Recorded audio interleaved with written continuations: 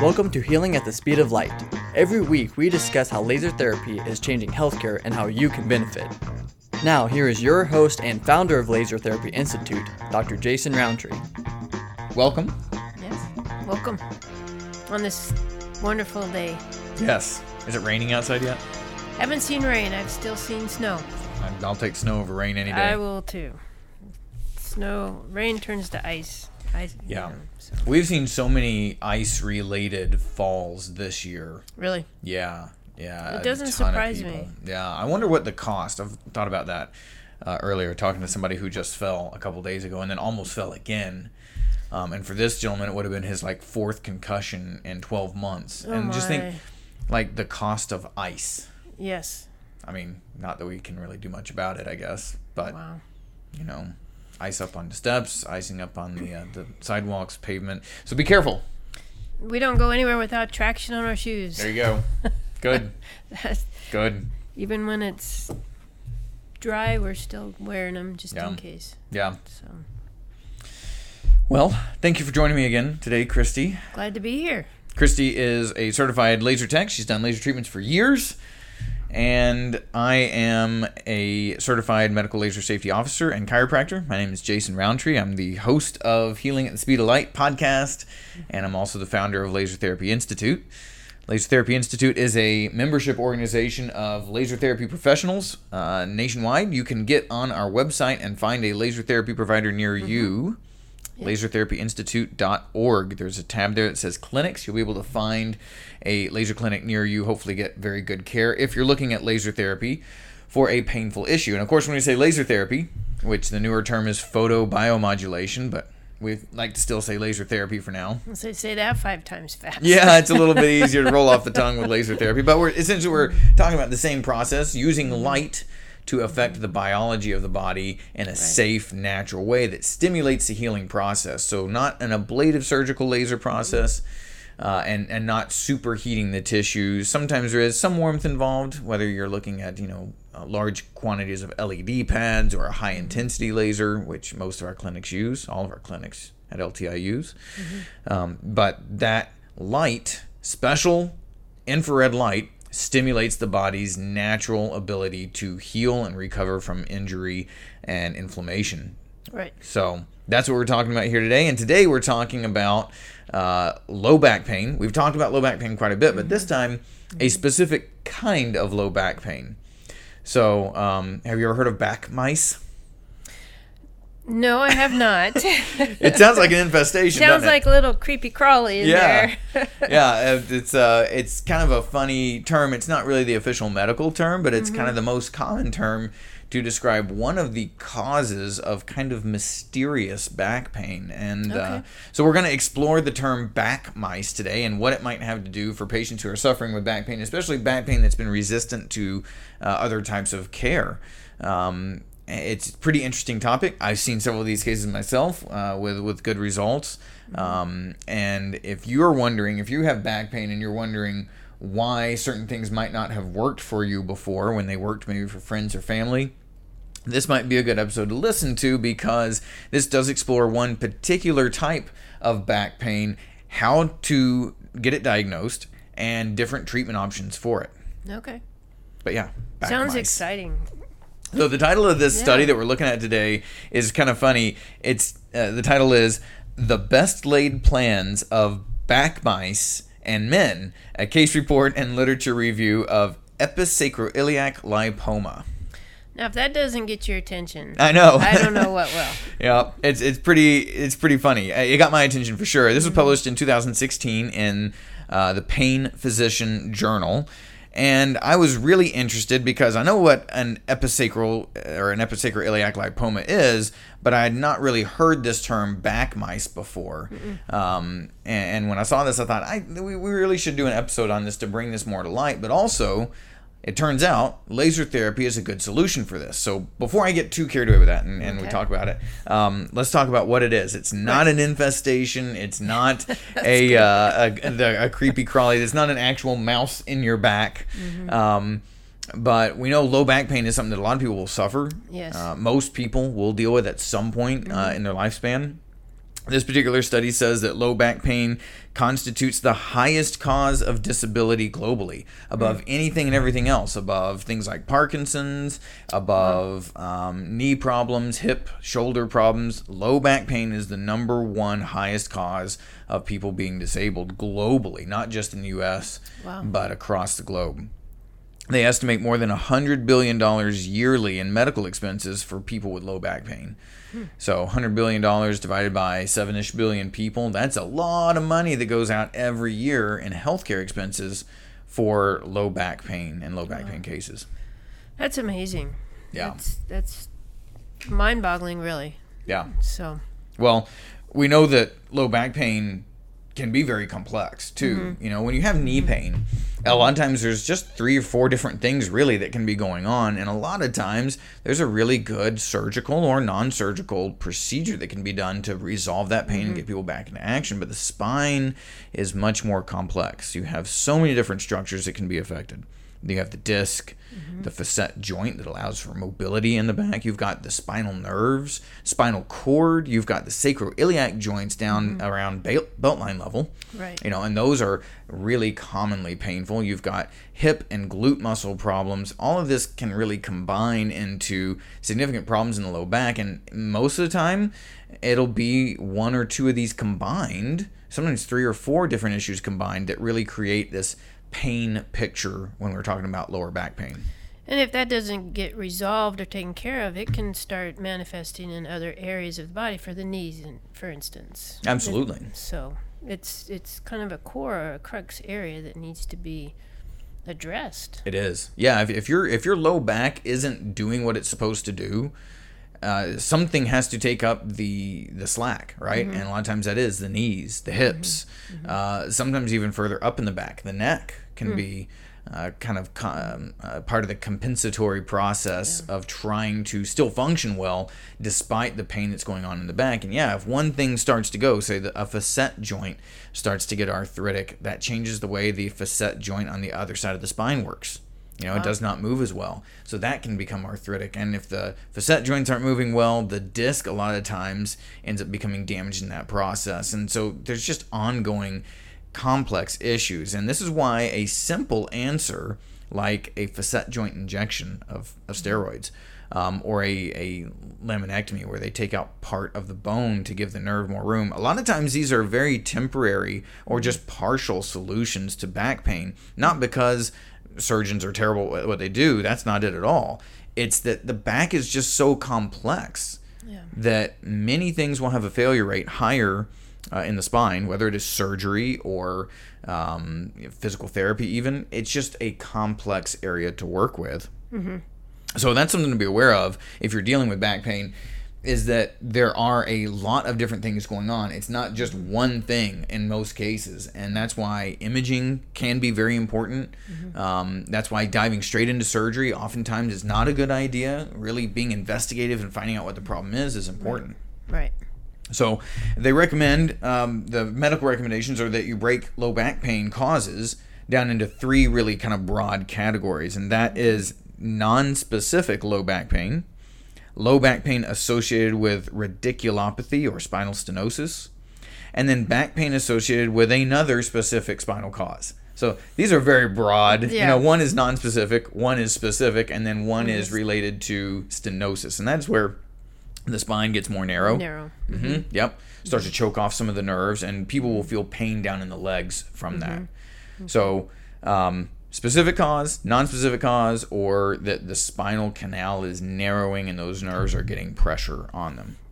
Now, if you can't get it kind of classified into one of those 3, well, then that's not a good place to be. But even if you do get it classified, we're still looking at a really vague definition as to what's causing the pain. Yeah.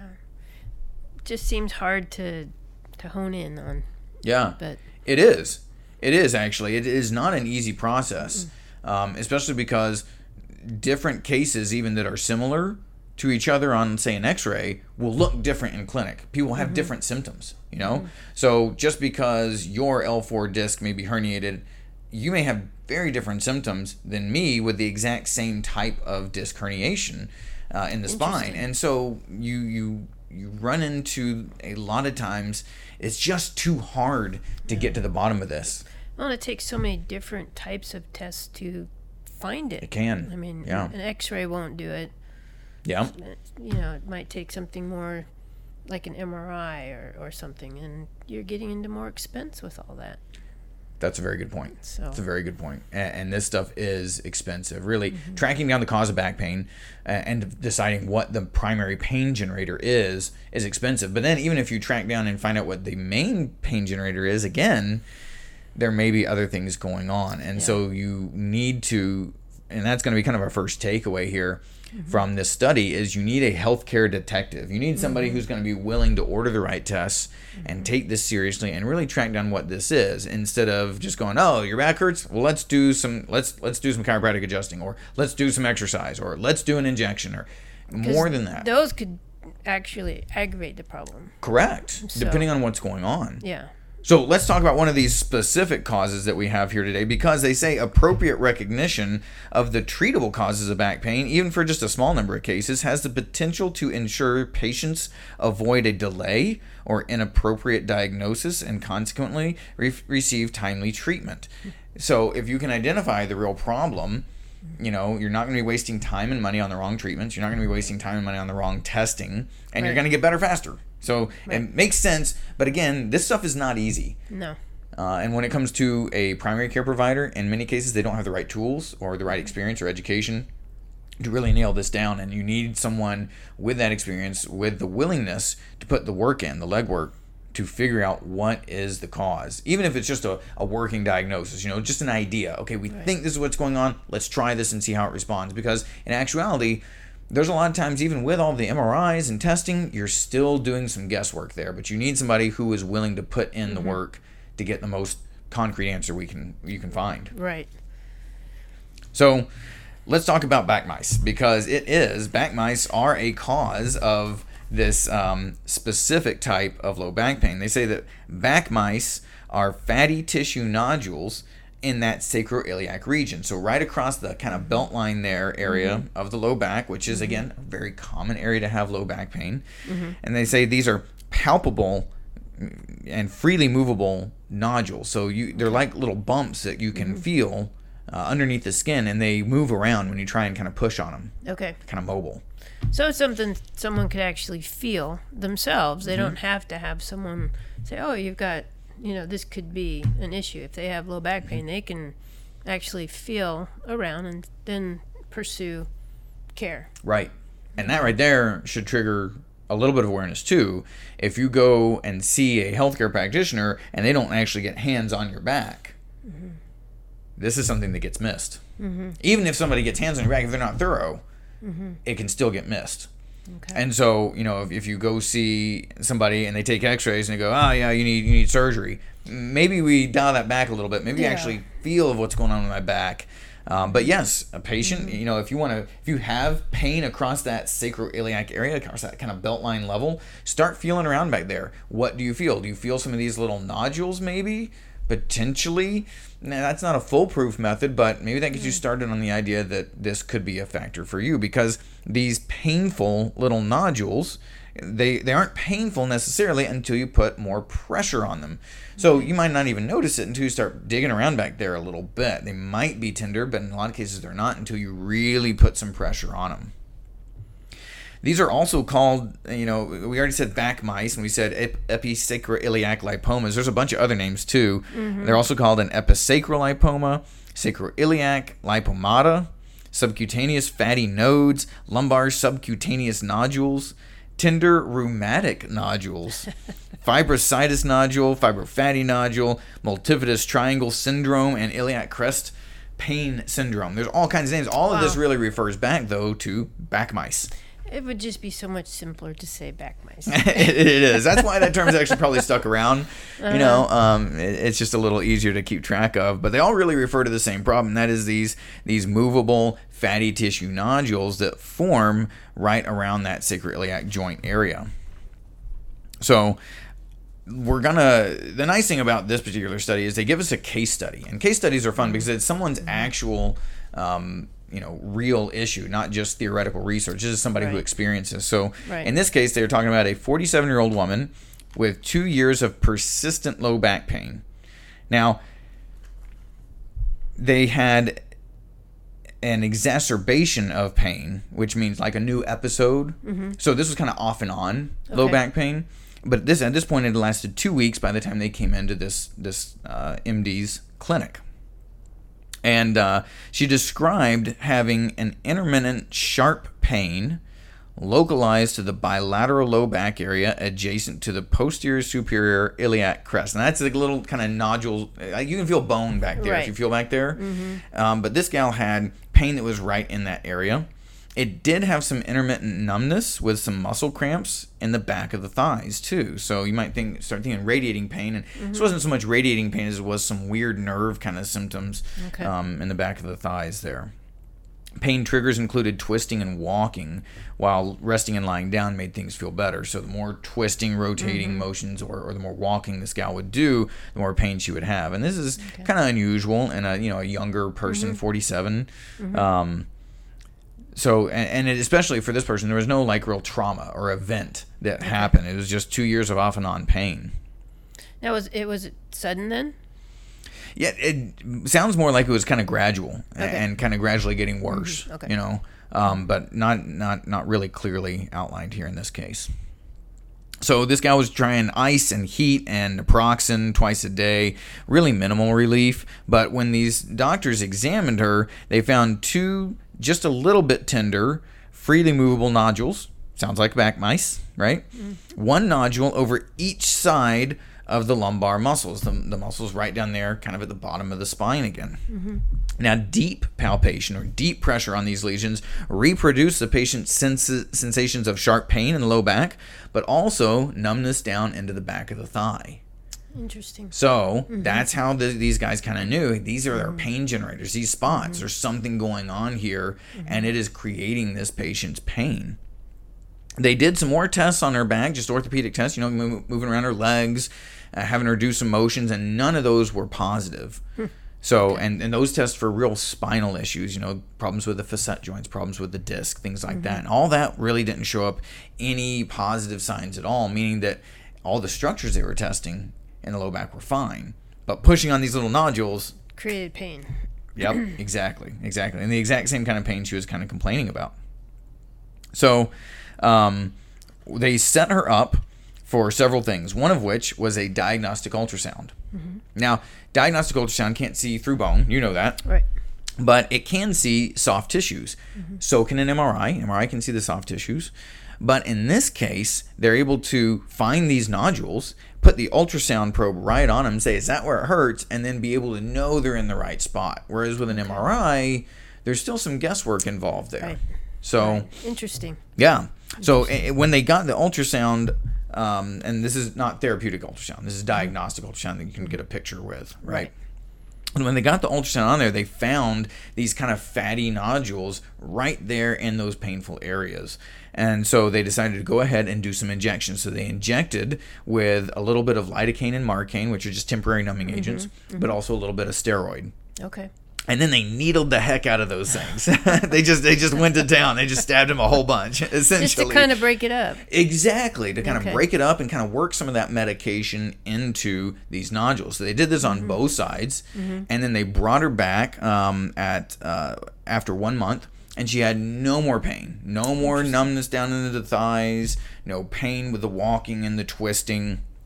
And she wasn't having to take any more oral medication. Sleeping was better. Overall, she just was doing really great. And they were like, hey, let's schedule a follow-up to make sure this stays. And she goes, nah, I'm good. And she was done. Well, I can understand. Yeah, totally. But that's how good she was feeling. After 2 years of off and on back pain, somebody had actually taken the time, done the right exam, done the right testing to get to the root of this problem. And for her, at least at this point, it was totally resolved. So they just had to break up those fatty nodules then and kind of dissolve them. What causes those nodules? That is a great question. That is something we still don't know. Okay. We do know that you can get fatty deposits over areas that stay inflamed for a long period of time.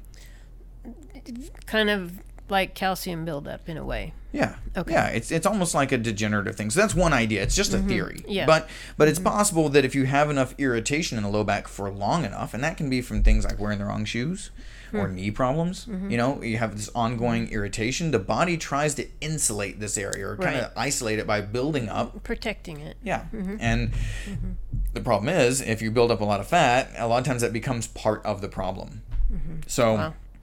Interesting. Yeah, it is quite interesting. So now that's kind of our second takeaway too. So our first takeaway is that you need a healthcare detective. You need somebody who's going to be willing to get in there, do the right exam, do the right testing, and really dig into what the problem could be. Right. Secondly, our second takeaway is that ultrasound in this case is the perfect test. Okay. Because we can get right on what is generating the pain. We can see every bit of it. We can smash on it extra. We can actually have the patient even move around underneath the ultrasound to see how those tissues change. So we can put this person into that twisting motion that hurts.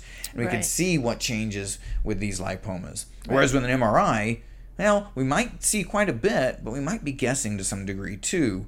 And in this case, ultrasound is really the best. Well, ultrasound you can do at the time of the treatment, whereas an MRI you can't treat at the same time, according to my understanding. No, you're exactly right. You're exactly right. You know, these are nodules you can feel, but yeah, being able to see it right there with the ultrasound, do something right then. And then even look at it again to confirm that you've gotten the right area, that you've kind of broken these nodules up, and then after that, they should decrease in terms of size and how much pain they're creating. So, so that's the second one, is that if this is potentially an issue, ultrasound is the perfect tool, and it's cheap. How much does MRI cost? Hundreds or thousands. Yeah, I mean, depending on where you're at in the depending on country. where you are. Yeah, I know here it's usually at least $2,000. Yeah. You know, and maybe insurance helps with it, but Maybe not. Yeah, exactly. But it's almost overkill because we're not really concerned, you know, at this point about the disc and the deeper structures, which we can't see with ultrasound. Right. But in this case, it's a superficial. It's something you can feel. We can look at it on the ultrasound, and ultrasounds are typically less than $200. Well, and you want to start with the less invasive process first. Yeah. You know, if that didn't show results or get results, then maybe you have to continue the detective work and go on to something different.